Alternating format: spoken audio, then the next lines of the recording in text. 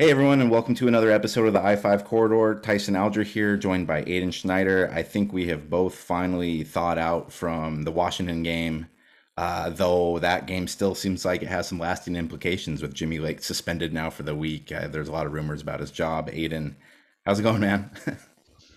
It's going well. Like you said, I'm thawed out. It was a brutally cold game, and the wind just made it that much worse. But big win, and all the Duck fans leaving the stadium were in good spirits. I think that's now my fourth game I've covered at Husky Stadium, and I've yet to have just like a pleasant from start to finish press box I mean, it gets so cold, and it's always in November, so it's just like that real damp, wet rain with the wind. And but to me, that just kind of feels like Oregon Washington at this point. Like that's my experience with this rivalry, and it ended up kind of being a fitting setting for what happened in that game with Oregon just really running the ball down Washington's throat and kind of just punking that program for like the entire week between the Lake comments and all the fallout that we've had since.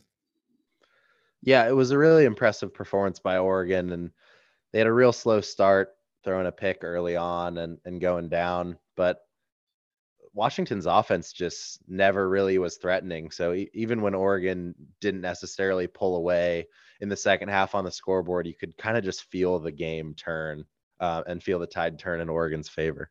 Well, that's the crazy thing about that game is because if you were to look at like Oregon's stat sheet, like there would be some things that you would find mildly alarming. I think Anthony Brown had like 98 passing yards. I think I tweeted out midway through the second quarter, like, how are those style points looking? Because at that point, it was a pretty just ugly game. And there were certainly opportunities where Washington or where Oregon gave Washington chances to get in that, whether it be that really early interception early from Anthony Brown to did they have another turnover where Washington had their opportunities in the first half, and then Oregon just made sure they had absolutely nothing in the second. And uh, the decision by Jimmy Lake to punt with 2 minutes left in a one score, it was just Mario Cristobal looked really good at the end of that one. Yeah, I was shocked by that decision to punt, but really all day the Washington offense started with pretty good field position and wasn't able to do anything with it. And we know Washington's problems on the offensive side of the ball are well documented. They go back to the beginning of the year. But even before Oregon pulled away right at the end, maybe it was in the third quarter or the start of the fourth, like Washington was threatening to really get back in the game. And I think at that point, Oregon had almost double the amount of yards of Yeah. offense they did. So despite how close it may have gotten at the end, it really didn't feel that way. I find it so funny that they still wanted to punch that touchdown in at the end, and then they just kind of bobbled it. And um, it, again, Oregon's a really good team. They're number three in the country. They're in line to make the playoff if things keep going. But like that, if that's not a microcosm of like we were winning, we tried to make it look more impressive. We couldn't quite do it, but what's it matter? On to next week, and now they do have Washington State, and honestly this isn't a game that I'm super interested in. Like Washington State's a good team, like they've actually played really well post Rolovich. um but I mean, like there's been no stupid recruiting quotes for us to talk about all week that have really juiced this thing going for us. Yeah, and real quick, going back to the end of the Washington game, do you think they wanted to score that touchdown more for the final score or because they were playing Washington? Well, what would the final score been? Oh, so I just mean just to make themselves look good for the Oh yeah. playoff or to punch one in on Washington. Oh, I think probably more to punch one in on Washington. I mean, you saw those quotes that I ran from Cristobal post game. They there's certainly no blood lost. Again, and I thought that played into Cristobal's hands perfectly because all week he was able to basically play the role of like the polite politician and leader of, we're just taking this one. We're worried about the game. We're not worried about any of that outside stuff. And then you have like four players with like 100,000 Instagram followers live streaming your whole post game speech where you're just dropping f bombs here or there. And frankly, the stuff that I printed wasn't even like the most like explosive of all of all the things. It's just, I think he handled that perfectly. He was able to be the calm guy. He took the high road during the week and then let it all out after the game. did But Did getting did you? back to Oh, I was just going to ask a quick question. Like, did you guys have? I guess there would have been like Periscope and that sort of thing towards the tail end of your career, but like I can't imagine that you guys were quite yet live streaming your post games, were you? well, I feel like most of the live streamable post games happened earlier in my career, Yeah, unfortunately. But that's probably true. I I think it was towards the end of my time. There were a couple NFL teams who got in trouble for that, where Wasn't that uh, Anthony Brown's first big thing with the Steelers? Was he was live streaming Mike Tomlin's like post game? I think that oh, was I think that was it. yeah. That sounds right. Yeah, that's just like I'm real. I kind of went down the message board rabbit hole with that because at first I was like, oh man, like these guys are going to be in trouble, and then I was like what if he told them to like to do it like as like his subtle like as like a subtle way of like getting that out there because I mean I'm sure like I'm sure they're able to like use that clip as like sound bites for recruiting shit down the road. Yeah, hard to say if he told him to do it, but I don't think he's too broken up about that. Yeah, no, not at all. Speaking of broken up, if you hit a 60-yard field goal in one game and then happen to miss a chip shot to win the game, how would you be feeling afterwards? That is really tough because to all your teammates and coaches with everything going on, you got to be upset. You let the team down, but hitting a 60-yard field goal is something not a lot of people have done at any level of football, but especially not at the college level. So I I have to think that he was probably feeling pretty good after the game, even with the unfortunate miss in overtime. Yeah, for those not aware of this one, it was the Oregon State game. Everett Hayes, their kicker, he hit a 60-yard field goal basically at the end of the regulation to put it into overtime. So this kid had to have been over the moon, and then Colorado ends up winning the game in overtime after he had missed like I think it was like a 30-yarder or so. That's got to be a pretty tough one to swallow after that, especially a long trip home, right? Yeah, that's really unfortunate for Oregon State because they've done so many good things this year, and you really felt like the program turned a bit of a corner. And maybe it's not their year. Maybe next year is the year where they really take that step. But I'm sure Jonathan Smith will have his guys all hyped up to play Oregon if they come down to that game with the opportunity to not only become bowl eligible but to knock their bitter rival out of the playoff race.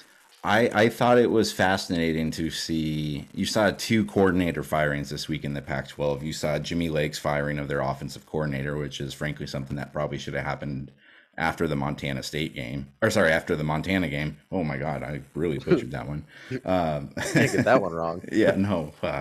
Go Grizz, I'm sorry. And then this week, you also saw Oregon State fire their defensive coordinator, which I thought was a very proactive move by Jonathan Smith and shows that they are expecting more for themselves other than just getting this bowl eligibility. Because I don't know if like the pitchforks were out there for Oregon State to like start firing people from its staff. I think there's a lot of people that are still like pretty happy that they're like around this spot and those sorts of things. Like I wasn't ready for them to do a mid-season firing, but I think by doing that, it really sends a message and says that they're looking to really kind of have higher expectations than losing those types of games over and over again. Yeah, I think that really says a lot about the fact that Jonathan Smith feels like they can win now. And on the Washington side, like you said, that probably should have happened a lot earlier in the year, but who knows? They might have a head coach firing coming up too. So that's definitely something to keep an eye on. There's some rumblings around that. Oregon's up to number 3 now. That's We're here somehow. It almost doesn't feel real, but here we are. Again, I don't think that this has looked like the number 3 team in the country, but I don't think anyone has an argument really against it now at this point, and especially when Michigan State was ahead of them last week, and then Michigan State goes ahead and loses this week. Like things usually eventually take care of themselves, and right now Oregon's just doing what they need to do, and by keeping themselves in this discussion. Yeah, it kind of just feels like everything has fallen into place for them. It doesn't feel like they've forcefully cracked into the top four and made some sort of big statement. But they keep winning, whether it's against a good team, a bad team, close game, blowout. They've really had it all happen this year. Washington State just seems like one of those weird teams that's always going to like you don't really expect much out of them, but then they always like just have the ability to like catch you or just provide some sort of twist in when you guys play them. They seem like they're always a team with nothing to lose somehow. Like no matter how well or poorly their season's going, it feels like they're just a total wild card. Yeah. And that is probably the meanest fans of anywhere in the Pac-12. Really? Like, yeah, there were I won't repeat specifics, but there were some very vulgar comments made to players a bit more so than we've seen in other stadiums. I do remember, I think it was either Keenan or Devin Allen got like a bottle thrown at them when they scored a touchdown in 2014 when you guys were playing out there. Yeah, I think it was Devin Allen. You guys almost lost that game. It was it was terrifying. I also funny story from that game. That was after I had played earlier in the season and Matt Wogan came back and took the spot over. I was just hanging out, shooting the shit on the sideline, and something funny came on the video board, and I was talking to Devin Melendez about it. We were just laughing, and Tom Osborne walks I by. don't know. He's like, just cusses me out. He's like, "Are you kidding me? We're here on the road in a close game, and you're over here laughing. You're not engaged with your team. I might be putting you in the game." And at that point, I was like, "Come on, you're not putting me in the game." I think we both know that. But that was pretty funny. What a terrible threat. Yeah, yeah, I'm gonna give you playing time if you don't knock this shit off. uh, Oh man. I covered the Timbers game on Sunday. That's the first Timbers game I've covered in like 6 or 7 years. I had a really good time. Like it was kind of lonely there. It was just like me and Andy Peterson from the AP covering the game, but and it was kind of funny because it was a relatively meaningless game for them because despite them being terrible for much of the year, they somehow came into this game with the fourth spot in the playoffs completely locked up, and they'll be playing Minnesota here in 2 weeks. And I just had a really nice time. You say like a time at the pitch, a time at the park, a time at the field. Like what would I say here? I had a nice time out at. The the stadium? I I, don't think know, I stadium. normally go Yeah, with stadium. yeah. But it's Providence Park. But when I say park, that sounds more like baseball. I digress. It does. It does. We'll do But a whole 60 minutes on this sometime. yeah, the Timbers have looked awesome. They've had an unbelievable run to close the season. And despite the struggles early on, they're a team with a lot of talent. They got a lot of really talented midfielders and they're really just scoring goals and the defense has stepped up a lot. Early in the year, there were a lot of plays where balls were getting played in over the top or corners or free kicks were coming in and the defense just looked out of position and weren't able to deal with it. But they really tightened it up and I'm excited to see where they go heading into the postseason. I think they should be aiming for a championship again. Yeah, I was really impressed with just the way that they were able to basically their transition from defense to offense and then kind of their breakout. I'm using hockey terms here, so I don't know if this is actually correct soccer terminology, but just basically their redirection encounters were exceptional in that game. It just didn't really seem like that Austin had any sort of sustained attack in that one, and which is impressive because coming into that, I think Austin had outscored Portland 7-2 in the 2 games that they played prior. So really nice for them to get through that game and go into this little break with a momentum boost. Now I got to ask you one last question before we get to we have KL Wombacher from the Hillsboro Hops. That's our interview today. But before we get into that, did you see Dame's comments about not getting the calls? I did. I did. Kind of a bad look, right? Yeah, that just doesn't seem like a public facing comment Well, to me. okay, so I'll give him credit. I think that because what he had, I think 2 free throw attempts that entire what was it? Anyways, he had very minimal free throw attempts, and it was like, okay, you can make an argument here. But then he said something to the tune of like, I've never been that guy that was like trying to get those types of like drawing those like 3 point fouls where the guy's jumping into you.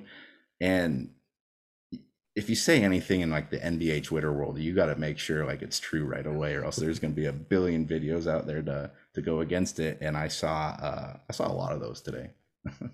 Yeah, he's not the worst guy who tries to do that, but Yeah, it does happen from time to he's not time. like Trey or somebody who like just completely pulls up and like transition and like takes like the back hit off of somebody. Yeah, it I get why he's so frustrated though. It does seem like I understand the rule change where on jump shots, you can't jump out of your motion of your shot just to jump into a defender when you get them up in the air to get a foul. But it seems like on a lot of drives to the basket, they're letting a lot more physicality go. And Kind it of does, like that pinballing almost. yeah, and it does seem, I don't know. I mean, Dame's obviously struggling shooting jumpers, but it kind of does look like he's not finishing some of those plays at the rim that he normally does. And he's so good at using his body down there. And it's a little surprising, and that wouldn't shock me if uh, the officiating is affecting him there. Well, I feel like this is one of those. And granted, like the Blazers do have a history of starting slow and then picking things up like around the All Star break, but I think they're 5-6 right now as we're recording this. Dame's struggling. There's an investigation, an internal investigation going on about Neil O'Shea. Like this feels like one of those ones where another bad month could really just turn this into like one of those lost seasons if things don't turn around here quickly. Yeah, really hoping that doesn't happen. And I think it's quite ironic that after all the summer discussions about Dame needing help, that he's really struggled the first 10 games of the season, and that some other guys are really stepping up, like Robert Covington's Yeah. given good minutes. He's shooting well. Norman Powell's been unbelievable. And obviously, you don't want Dame to stop shooting ever because this is temporary. But I just wish Powell would shoot more. I mean, he's shooting over 50% from the field, around 44 from three, and he just looks amazing out there. The Athletic put out a graphic, I think it was a couple days ago, and I forget the exact thing, so forgive me, but it was basically that Powell was essentially like the most efficient scorer at his position based on minutes right now in like an entire league. Yeah, and that's like what I was just referring to is something that I thought last year too. There were some times in the playoffs where Powell's shooting like 6 for 8 in the first half. And I'm like, don't stop shooting. Right. Like I know you want to feed Dame, but like if he's hot, just go with him. And Well, it seems like it's such a weird hierarchy on that team though too, because I mean they have like Dame and CJ are already both just like shoot all the time type players. Like I imagine like especially like a vet like Powell, who was a pretty gifted offensive player before he came over here. Like that's got to be tough to kind of like find like your spot on a team like that. yeah, I think it's a lot different when your other players who are vying for shots are kind of a change of pace in the way the game's being played. Like, if you have someone who's more of a traditional wing, or you have a big man and you're looking to get the ball inside, it's a little easier to get people those shots when you're changing up the pace versus Powell is so similar to CJ and so similar to Dame, where if some people are struggling shooting, Powell does similar things offensively. So sometimes you want to be able to change it up and maybe throw it into Nurkic, which I feel like has not been happening as much as it had been in the past. Hey, I really like your piece on the site today. For people who haven't checked it out, Aiden did a piece on i5corridor.com about Camden Lewis's pretty remarkable turnaround this year. Again, you and I both saw him drill that 46 yarder into the win at Husky Stadium. The kid's kind of almost automatic at this point, which is the most amazing thing I think I've said in my in all my years covering this team. Yeah, he's that kick into the wind was incredible. Husky Stadiums, and for those who don't know, is a notoriously tough place to kick with the wind coming in off the lake, and it kind of swirls and you can never quite tell where it's going. But super impressed by that. Super impressed by how he's been kicking all year. He looks really confident. He looks like he now believes he's as good as he is. which can sometimes be a challenge. And he's currently tied with my all-time Oregon record of 9 straight field goals made. So next Whew. one that's good, down it goes. Oh, so I see why you wrote the piece this week. It all kind of makes sense now. Yeah, it's good timing. But Yeah, yeah, a yes. little, a little jinx, a little SI cover jinx. I get it. You know. Well, Yeah, hey, I'm that that piece is for free on i-5corridor.com. It's actually going to be a good week. We got some basketball content up there this week. Please check it out if you're so inclined.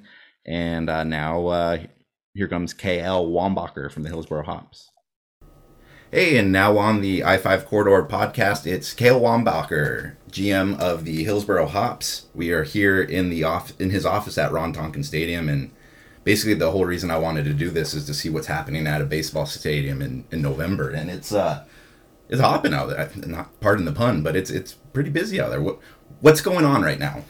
A lot of what's going on right now is we're just starting to gear up for 2022. Going from a short season team to a full season team, we're now only 5 months away from opening day, almost to the day. So I'm doing a lot of ticket renewals, season ticket renewals, mini plan renewals, a lot of marketing plans for what our campaign's going to look like, developing a lot of our promotional nights, Star Wars night, Marvel night, firework nights. So we've got a great team here that is putting in the work that we need to have a successful 2022. This is a fun one for me because one of like my first beats in Portland was when I was working out at the Hillsboro Argus with like Jeff Smith and Dan Edel, and we got to kind of put together the pieces as you guys were building this thing and cover that first season with the Hops. And that was 8 years ago now, or almost 9 years ago now. At this point, you guys are 8 seasons in. You guys have won multiple, what is it, three championships. 3 championships. You guys survived the pandemic. It seems like things are going pretty well for you. Like I don't know if you're like the nostalgic type, but like, one, did that go by really quick? And like, can you kind of put that all in perspective after, moving over from Yakima back like you guys did 13 or 8 years ago? Yeah. I mean, first off, like, what a crew that was, huh? You and Dan and Jeff. I mean, when I look back at the three of you guys and just to see your careers blossom, and I know you guys had a lot of fun together, and we had fun. It was good. It was a good time with you guys covering us. It was great. And I think, a lot of your work back in the day, we had a lot of coverage back then from a media perspective, and I think it really helped us. It helped make us the baseball team in town, and that was one of our primary goals. Was there's a basketball team in town, a soccer team in town, a hockey team in town, and now there's a baseball team back in town. And the media coverage we had and the great job you guys did, I think, really helped us elevate our brand quickly, give us credibility. But looking back, I mean, there are times where it seems like it was yesterday, and there are times that feel like it was 20 years ago. I think to see the fan base we've been able to continue to grow, it really hit us during the pandemic when our season was canceled and we had to figure out how we were going to survive financially. The only option we had was to not refund money. We had a lot of money that we had collected from season ticket holders, sponsors, mini plan holders, groups, for the 2020 season, and if we had to refund a lot of that money, it would have put us out of business. Really?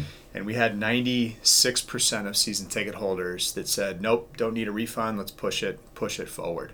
And truthfully, that saved us. It saved us financially, but it also made us realize how much support we've built and how much people like us in this community. To make that decision and then to broadcast that decision to your season ticket holders, like, how tough was that? I imagine that had to have been the most stressful decision that you've had to make as GM here. Yeah, I mean, the decision was easy because we didn't have a choice. Right. We had spent, the way our business works, we collect a lot of revenue in the fall and the winter, and then we have to spend it on stuff getting ready for the season, whether that's staffing, it's goods and services. It's we're spending that money gearing up for the season. So most of our money is spent before opening day. So whenever we have something happen during the season, the revenue we have during the season just kind of keeps us going. And so the timing of when that happened in March, our season's starting in 2 months, right? And so a lot of that money had already been spent. So we don't have it sitting in our bank account to be able to refund people. Do you guys get any sort of money with the affiliation with the Diamondbacks, or is it all self-sustained? It's all self-sustained. Okay. Yep. So for us, to look at our bank account at that moment, and the season didn't get canceled until May, I believe, end of May. So again, we're 2 weeks away from what would have been opening day. Jeez. We basically went out to our season ticket holders and we just said, we need your help. This is going to be a huge challenge for us, but we think we can get there if we can push money to 2021. And the overwhelming support was, yep, no problem. We got you. We even had a few people that paid in advance, that hadn't paid us yet, but then wrote us a check knowing that there weren't going to be any games in 2020. We had some sponsors that did the same thing, that kind of kept their obligation for 2020, even though we wouldn't have games. And then the other thing that saved us was then going into 2021, we were going to have a full season. So we were making the shift from a short season A to a full season team. So it gave us another 30 plus games. So that allowed us to go back and collect more revenue for the additional games. And that gave us the cash flow to get through the fall. When did you guys officially get the notice that you were going to be a club that was getting promoted to full season? Officially, we didn't get it until early December of 2020. Right. But we had heard what was going to happen. We kind of knew there was going to be a shift. We knew short season baseball was going away probably in the summer of 2020 officially. And we knew it was going down to 120 teams, all full season clubs.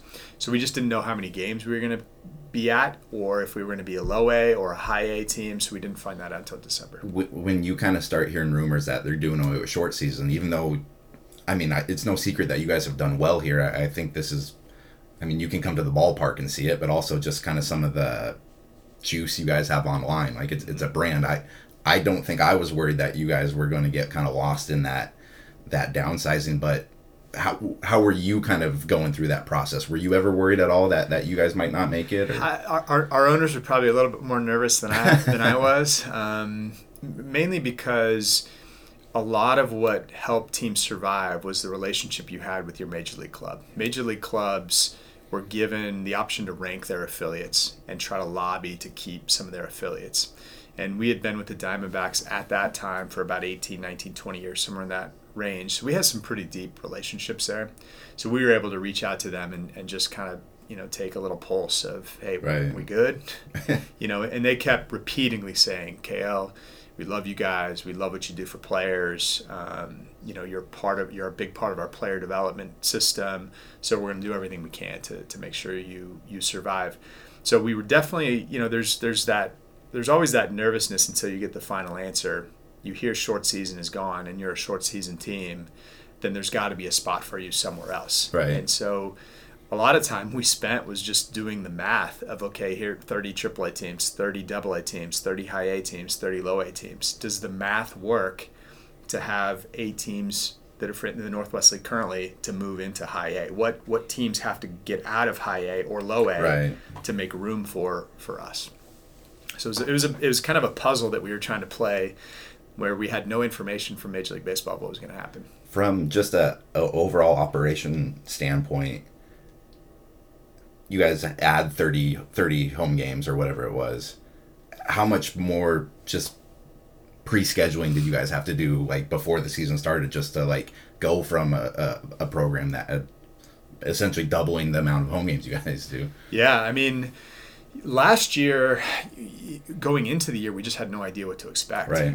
At the time we had the news of what our season was going to look like, we still couldn't have fans, really. In Oregon, we were one of the only states that wasn't allowing fans. The Blazers finished their season without fans. God, that feels like so long ago now. I know. So we were a little nervous. And then finally, when things cleared a little bit and we were allowed 15%, we felt a little bit better, but we knew it wouldn't take much to have 800 or 900 people in here. Right. We could operate that in our sleep.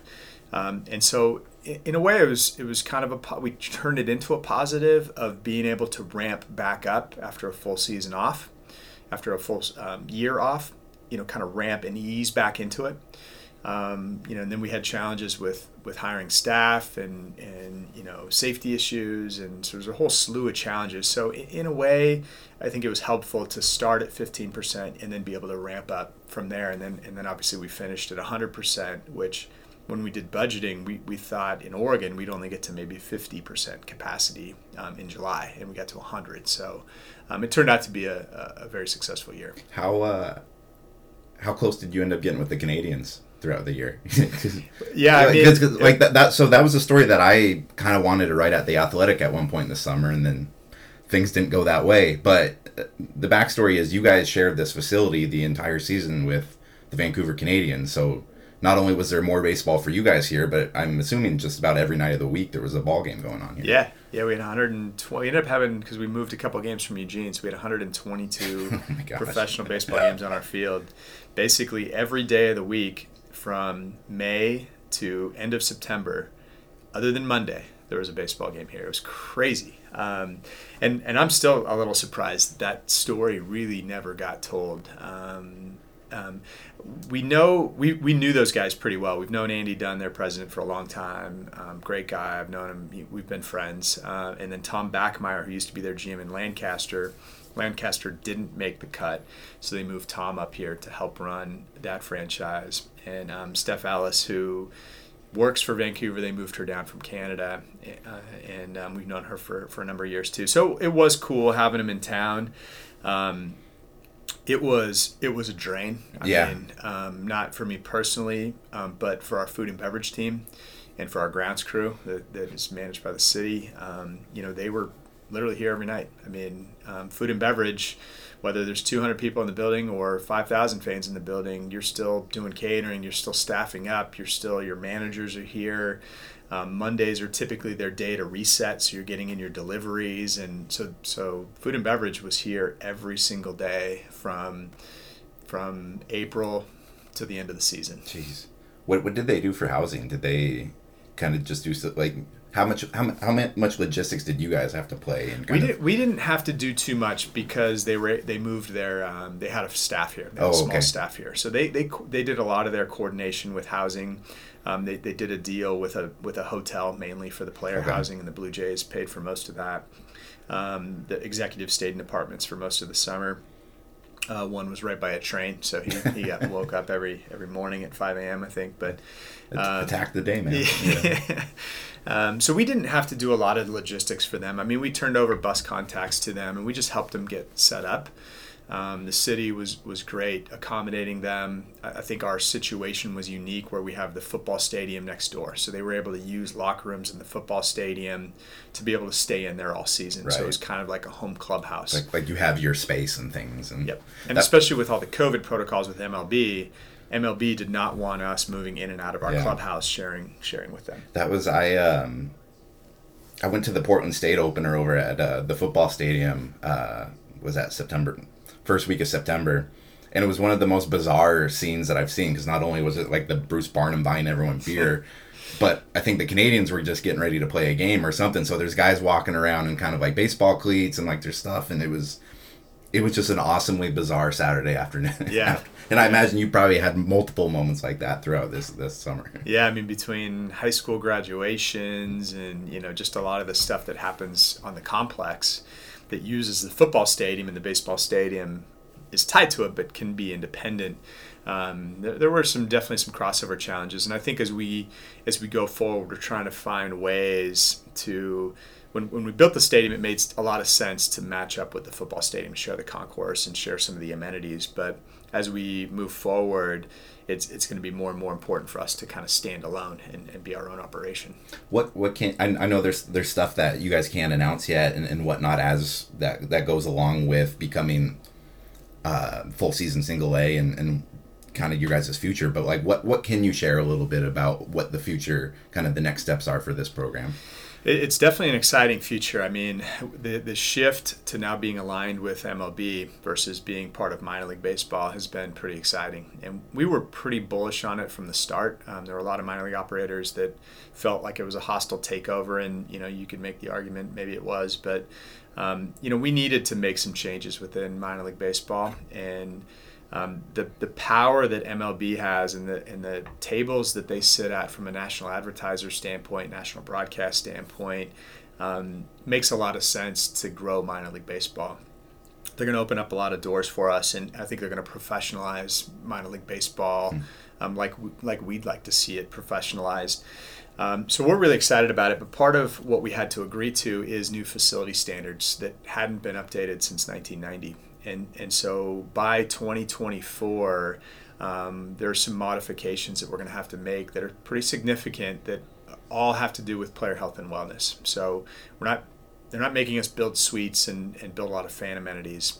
They want the player experience to be a lot more modernized and a lot better, which is overdue in my opinion. So, it's probably at least 5 to 10 million, maybe more, just to make the modifications to meet the new MLB standards.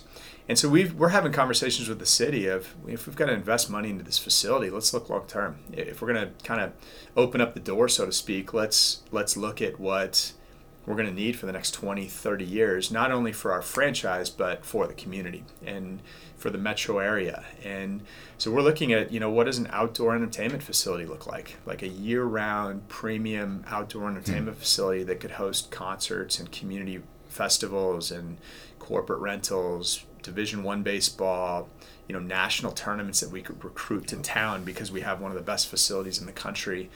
So we've got pretty big ambitions of what we want to do and what we want this facility to look like in the future. Well, and you guys have already, the facility is already to a point where, Arizona trusted you guys with Dansby Swanson for multiple months.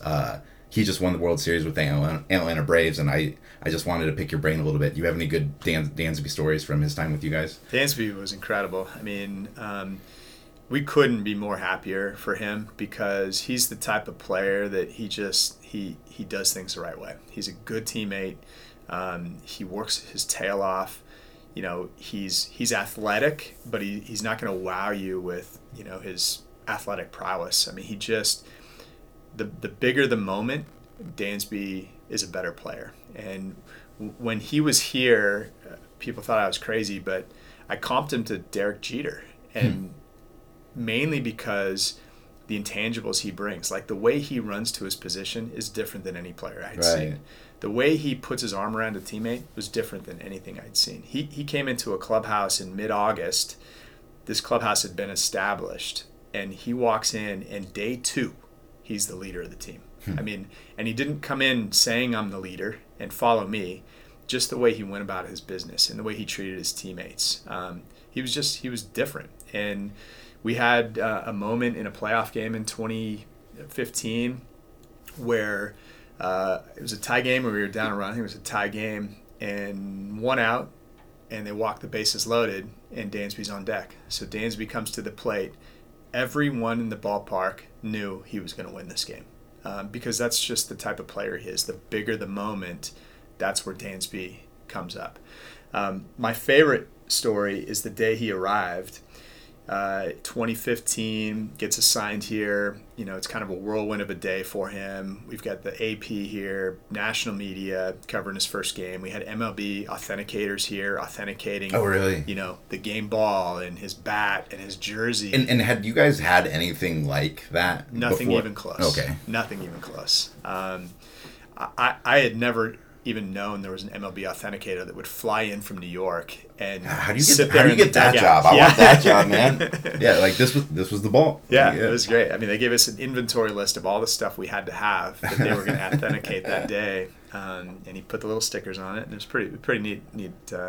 But after the game, it was a whirlwind of a day. Dansby was doing all these interviews. He plays in the game, got his first hit, and after the game, there was probably at least a section full of people. 300-400 people, I would bet, out in right field that stuck around and wanted his autograph. So he celebrated with the team, goes back onto the field, and he started signing autographs. And he was there for probably 20 minutes. So I walked out and said, "Hey, Dan, it's been a long day. We'll cut the line off here, and you can go shower, and we'll get you to your accommodations." He's like, "No, okay, I'm good. I got nowhere to be." I'm like, "All right, cool. Well, I'll keep checking on you." And about 40 minutes go by, and I walk out there again, and same thing. Yeah. And he's still going. He signed for every single person, and it was one of those where he didn't just never look up and just sign, sign, sign, sign. He would engage with almost every person. And if it was a kid, he'd ask him, do you play baseball? What position do you play? He'd take a picture with them. He was the most engaging player with fans I've ever seen. So to see him a fan favorite in Atlanta, no surprise. It always amazes me, like the level of maturity of some of those guys in that position, that almost they know and accept the responsibility of that position that they put in. Like, I'm the number one pick. People are coming out to see this. Like, it seems like that he really kind of got that point of kind of the professionalism to the job. He acted like a major leaguer without having an ego of a major leaguer. Like, he got it. Yeah. He understood that he's building a fan base, whether he's in Hillsborough or AA or the big leagues or wherever he is. He's building Dansby fans, and we have people all the time coming up to us. I remember when Dansby played here. We got an autograph from him, and he didn't just do that opening day signing. He would sign for every single person every single night, and I've never seen a player do that. I mean, generally players will go out for 10 minutes or so and kind of and be nice to the fans and engage a little bit, but I've never seen someone do it to the level Dansby did. You've been doing this a very long time, and obviously for people who don't know, like the responsibilities for a GM for a minor league program is different than an MLB franchise. But for as long as you've been doing this, can you kind of tell like pretty quickly if if a guy has it, or if they're going to be one that like I might want to like hold on to a couple pieces of this guy's memorabilia for later on? Absolutely. It's easier with the college guys, the guys that played at a big D1 program for 2 or 3 years. It's much easier to tell if they've got it. It's a little harder with the younger players, especially the Latin players that might be... Because you'll get some like 18, 20, 19-year-olds coming through here, right? Yeah. When we're short season, we get 18, 19-year-olds. And there's so much maturity that happens between 18 and 22 that those guys are a lot harder for me to project. But, we had... we've had some players recently, that Dalton Varsho, who had a really nice year with the Diamondbacks this year. He was another guy who's a catcher, super athletic. He could run, he could hit. Another guy that got bigger when the moment got bigger. And I think at this level, especially high A now, the talent, everyone's going to be talented. Everyone's going to be able to hit the ball a long way. Everyone's going to be able to, field well and have good hands and good feet. And so the talent is going to be really good. It's the mental makeup, and it's how you treat your teammates. It's all those intangibles that is going to determine whether a guy's going to make it or not. We've had some guys come through here that you thought skill-wise were phenomenal. Jimmy Sherfy, great example, closer at Oregon. Former Oregon Duck. Former Duck, and had an outstanding career in the minor leagues. Made the big leagues and pitched pretty good, but he just never stuck in the big leagues yet. He's still bounced around. He's a great guy. We love Sherfy. But sometimes it doesn't come down to a skill thing when you get to the major leagues. There's a mental component to that where you have to be a competitor and you have to, look at across the diamond and I'm gonna win. And that's the spirit that Dansby had. That's the spirit Dalton Varsho has. Pavin Smith. We've had some pitchers now make the big leagues, like Taylor Clark. Taylor was that way when he played here. He didn't give up a run the entire season. He only pitched 22 innings. He was on a pitch count, but he gets to the big leagues and he's having some moderate success. I think he's going to get better next year. He's starting to figure it out, but he has that mental makeup of I'm going to compete and I'm going to win. Which ball player made you fall in love with baseball? Ken Griffey Jr. Yeah. Growing up in Tacoma and being a Mariners fan, and still wearing my hat backwards as a result of Griffey. But I was a big basketball NBA fan with the Sonics. Yeah. So I was more Sean Kemp, Gary Payton, Rain Man, Detlef Schrempf, Sam Perkins than a baseball person. But definitely the Mariners back in the 90s with Griffey and I love Jay Buhner. Edgar Martinez a little bit, but it was more of like a Mike Cameron. More Mike Cameron Griffey fan. So how do you go from being a big time Sonics fan to choosing a life in baseball? I was blessed to get an internship in 2001. So I was going to college in Central Washington, and And I was either going to go home to Tacoma and try to get an internship with the AAA team there, or stay at school and get an internship in Yakima. And a family friend knew the GM, so they got me an introduction. And the GM there, Bob Romero, gave me a shot, hired me as an intern, and I just worked my tail off and was able to get a full-time job. And then from there, just kind of things just fell into place. I took advantage of every opportunity and tried to outwork the people around me. I was never the smartest person by a long shot. So I just relied on putting in extra effort and going above and beyond, and trying to be a good person, trying to be a good teammate, and just try to do things the right way, and things fell into place. What's a summer like as an intern in Yakima? Hot. Yeah. It was hot. It was hot. It was fun. I mean, we always had small staffs there. So we'd always have like 4 or 5 people in the front office, right, including interns. Some years we had 4, including interns one year. So you get to know each other really well. You work a lot. I mean, you're there at 8 a.m. and you're going home at 11 o'clock at night, or 11:30 after a couple beers. So, it's a long day. It's a long summer, but it's 20 years ago when we did this, it was the grind, and right, you embraced the grind, and you lived for the grind, and that was, it's so different now that now the term is work-life balance. The term used to be grind, right, and we all love to be grinders. We enjoyed the extra work, and we enjoyed being at the ballpark every day, all day. We just loved it. We used to have a term: it's not a job, it's not a career, it's a lifestyle. And all of us, we've always embraced the lifestyle aspect of it.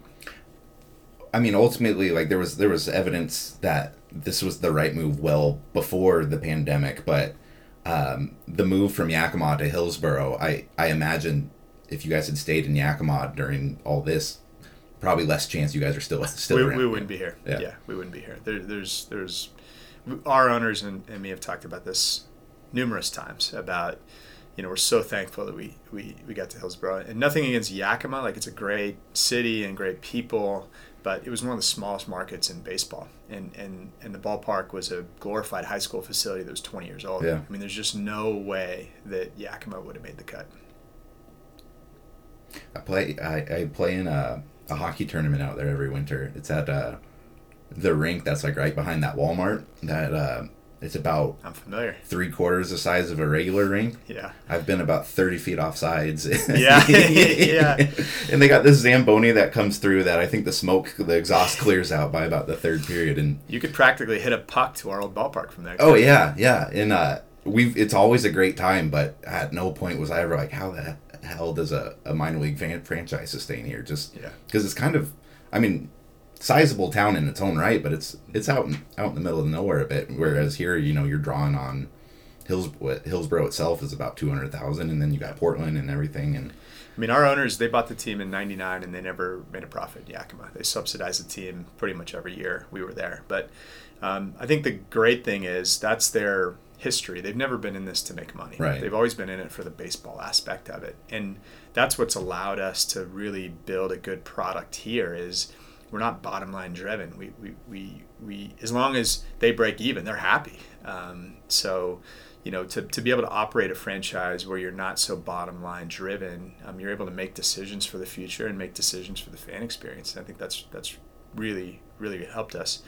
How much did you guys change from how you were operating there to when you come here? We definitely had to think bigger. Yeah. I mean, for example, we had to up our inventory too. For our opening day in Hillsboro, we did more in merchandise sales than we did in a calendar year in Yakima in one game. So it was I definitely, remember when you guys did the first logo and hat unveiling. We went out to did you guys used to have that office at Orenco Station? Yeah. It's it's a lot of our business is just people. It's making sure the food's good, making sure people can get what they need in a timely fashion, making sure people are friendly in the ballpark, making sure people have fun. It's fun promotions, it's good music, a clean venue. So a lot of those principles are going to be the same no matter what market we're in. I think the biggest adjustment for us was just it's what do you do with the additional resources? Do you pocket them? Do you put it back into the fan experience? Do you invest in the team or in the ballpark? I mean, we've put about $1 million into the ballpark already. So the mentality we developed in Yakima of more surviving financially, we're able to bring that mindset here and not say, okay, now we got to soak every profit out and distribute it to owners. Now we can be like, okay, well, if we're going to make money, let's reinvest it into the product, into the facility, into the community. We've donated, I think, close to $1 million into the community since we moved here as well. Cash, not just ticket giveaways. So those are things we're really proud of. Is being able to put resources that we generate, put it back into the community. Do you think Major League Baseball could work in Portland? And if it were to come here, how would that impact you guys? It's a tough. First of all, I don't think it would impact us much. There's plenty of examples where major league teams and minor league teams coexist in the same Seattle Tacoma. There's now you've got St. Paul and you've got the Twins, which are like 20 minutes away. And before, St. Paul was an independent team, so they weren't even affiliated with the Twins. So now it's going to work even better. So I think there's plenty of examples that will prove that it's not going to have much of an impact. Would it work? I don't know. It's so hard. I don't know the business model at the major league level. I've never seen a budget for a major league team. I can make some guesses and assumptions. I think it would be. You would need to pack that place every night. Right. It would be tough to project enough TV revenue with the TV and how much revenue the regional TV deal contributes to the payroll and everything else. I think it would be tough to generate a substantial payroll to compete. You're going to need 150 million easily to compete. Yeah. And you just start doing the math of sponsorships, TV revenue, tickets, food and beverage in a market like Portland, and it's going to be an uphill battle for sure. I think the first few years would be really, really good. I think every game would sell out.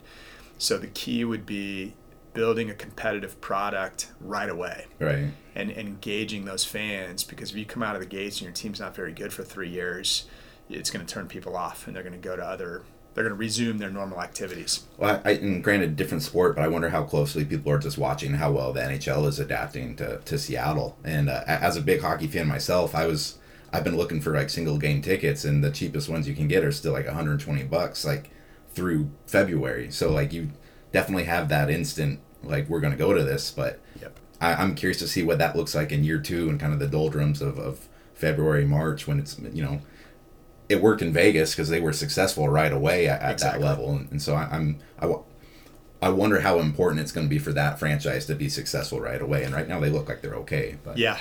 No, you're right. I mean, Vegas was such a unique situation. I mean, very few teams are going to come in, expansion teams, and just blow the doors off.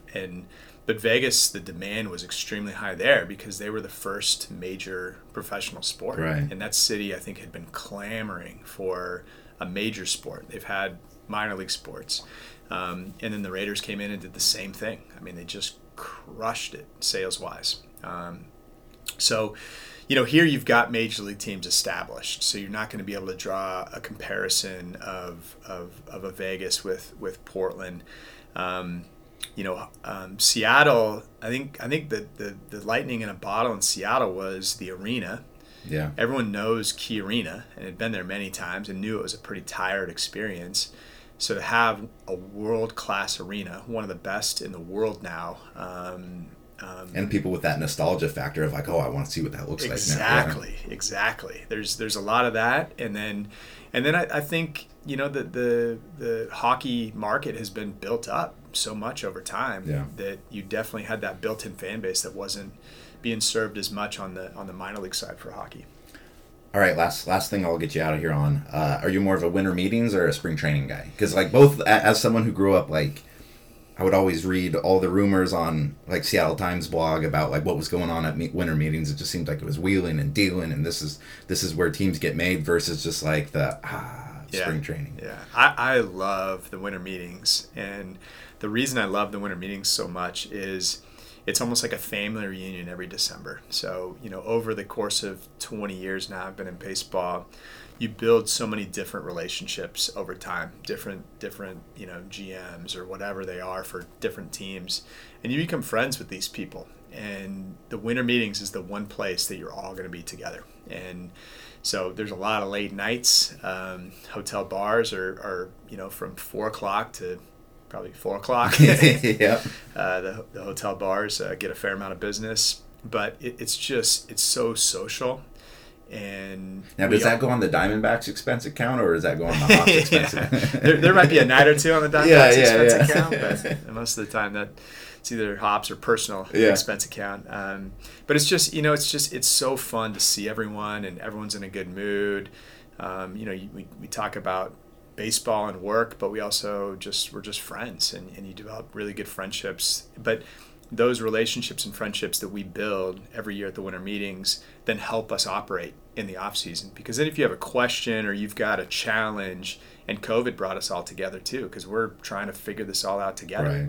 But those of us that have built this network over the years and work that network at the winter meetings through those relationships, we can pick up the phone at any point or send a text really quick, and we know really good operators in the business, and we can kind of figure out what they're doing, how they're approaching something. So that network has been incredible. Spring training is fun. We would typically take our front office. If we hit our sales goal, we'd always take our front office to to spring training. So that's a good incentive. I like that. Yeah. It's great. And the Diamondbacks take really good care of us when we go down there. And one year in 2000, it was the 2015 March. Mark Grace was our hitting coach in 2014, and we saw him. And he said, Cale, we never really got to celebrate the championship in 2014. So why don't you bring the staff over to my place Saturday night, and we'll have a little barbecue and drink some wine. And so it was a blast. So we all went over to Mark Grace's house, and, he's showing us his little casita with all his Silver Slugger awards and Gold Gloves and pictures with Michael Jordan and all the celebrities he was around in Chicago, and telling stories. And it's just it was a neat moment. J.R. House, our manager, was there with us, and who's now in the big leagues with the Reds. So again, it's those relationships you build through baseball, and then having those types of experiences make it pretty special. People can buy season tickets and everything right now? Everything, yeah. For the most part, everything's on sale. I think our mini plans are going on sale next week. But season tickets are on sale. We do a quarter season, a half season, and a full season, which have been pretty popular, being able to chop it up so no one has to commit to 66 games. And then our mini plans, I think, are going to be pretty successful this year. We're doing a Fireworks Friday plan that has a bunch of firework nights and some premium nights, and should be a good year. Hopefully more of a normal 2022. Yeah. I think all of us are hoping for. Well, shoot, man, I remember talking to you in this office. Well, not this specific office, because you guys have remodeled in here 8-9 years ago, and you were saying the key to kind of keeping the momentum you guys had that first year was replicating that experience of keeping the ballpark clean, having the right sort of festivities, having entertainment, good food, and everything. And I went to a game September this year, and it was just as good as like the first time. Like, you guys have done such a good job with it, and it's I would encourage anyone who hasn't been able to come out to the ballpark yet to definitely come out, because it's a really high quality experience out here. Yeah, I appreciate that. I mean, our team takes a lot of pride in the experience. Our mission statement is first class experiences for fans, players, staff, and community, and that's our filter for everything we do. Is we want a first class experience. And I think we got off to a great start in 2013, 2014, and then every year we try to challenge ourselves to be better. And I think that's what's kept us relevant, is every year we try to one up ourselves. And how do we be more friendly? How do we be more clean? How do we be more fun? But at the end of the day, especially we saw in 2021, like, people just love coming out here. Opening day in May of 2021, which happened to be my birthday, which is ironic, was one of the neatest moments of my career. To be able to open the gates after losing 2020, there was a lot of emotions that night that you could see with fans, with our front office, with our game day staff who hadn't worked for a long time. It was like reuniting with your family. It was really a neat experience. One I'll remember as vividly as opening night 2013, or our first championship in 2014. It was that powerful of a moment, even though we only had 800 people in the ballpark. Yeah. So I think what's going to be even cooler is 2022 opening day, and we have a full house, and seeing that, you know, opening day full house again, hopefully will be a big moment for our community. That, all right, we're getting our lives back here. Awesome. Well, thanks a ton, Kale. Absolutely. Good luck with everything you do, Tyson. We'll be big followers and big supporters. Awesome. Thanks, man.